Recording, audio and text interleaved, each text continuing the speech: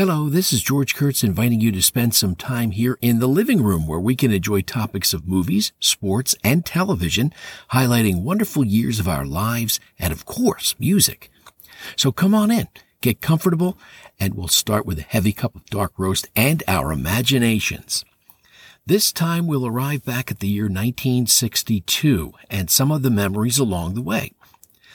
In the vast cornucopia of cinematic harvest, let's first pick Lawrence of Arabia, David Lean's saga featuring Peter O'Toole as British Army Lieutenant Thomas Edward Lawrence and his assessment of the Turkish revolt circa World War I.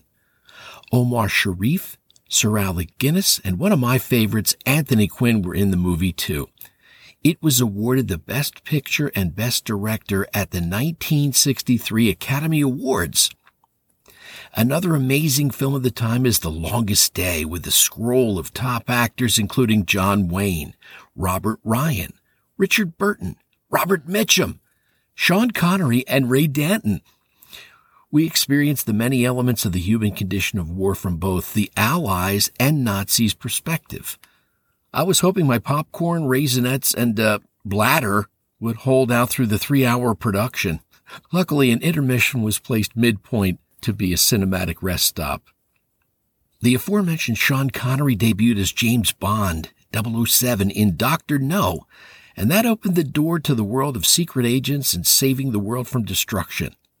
Ursula Andress launched the ship of beautiful leading women in the genre, helping James to defeat the evil Dr. Julius No, portrayed by Joseph Wiseman. And P.S. Jack Lord leads the conga line of future Felix Leiter's that would be the CIA's support for the British spy. Later, he would end up on Hawaii Five-0. 1962 sports section was busting out with Arnold Palmer winning the Masters for the third time. In tennis, Rod Laver and Margaret Smith gave pride to their fans around the world, winning the Australia and the French Open tourneys. And that June, Jack Nicklaus, not to be outdone by Mr. Palmer, won the U.S. Open, while the New York Yankees won the World Series over San Francisco's Giants 4-3. The Yankees had Yogi Berra, Whitey Ford, and Mickey Mantle on the field, while the Giants boasted over Orlando Cepeda, Willie Mays, Juan Marichal, and Willie McCovey. Wow, they should have called it the Universal Series with all the stars to see. More brilliance came from the diamond as Sandy Koufax earned his second career 18 strikeouts against the Cubs. That's 18 per game. Special note, Mr. Jackie Robinson became the first African-American to be welcomed into the Baseball Hall of Fame. It was a wonderful aid to give us a diversion from the Cuban Missile Crisis that President Kennedy had to face and averted, later leading to the implementation of the Nuclear Test Ban Treaty. And more amazing sports to keep our spirits up. 76er Wilt Chamberlain scored 73 points against Chicago, leading to Philadelphia to a big win, 135-117.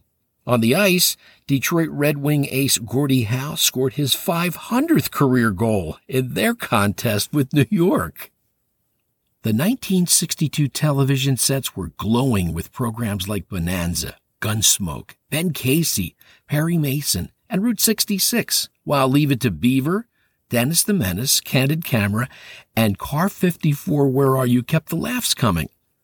I always felt safer with Tootie and Muldoon on the beat. Thank you, Nat Hiken, for the memories, the yucks, and the Phil Silver Show. He packed so many good things into 54 years. The coincidence gives pause to wonder how much more creative fun we could have enjoyed. We had more family cheer with Sing Along with Mitch as Mitch Miller led the gang in Song for America, and we kept singing with such gems on the radio, including Ray Charles's I Can't Stop Loving You, Shelley Fabare's Johnny Angel, and Roy Orbison's angelic voice with Dream Baby. I've always been hypnotized by good cha-cha, too, like Mary Wells's The One Who Really Loves You, and You Beat Me to the Punch. Also, Bobby Rydell's The Cha-Cha-Cha. Elvis Presley stayed in our hearts with Return to the Sender, and Patsy Cline hugged all of us with She's Got You. And keeping it on the country stage, Gentleman Jim Reeves shared his gift with Adios Amigo. What a voice.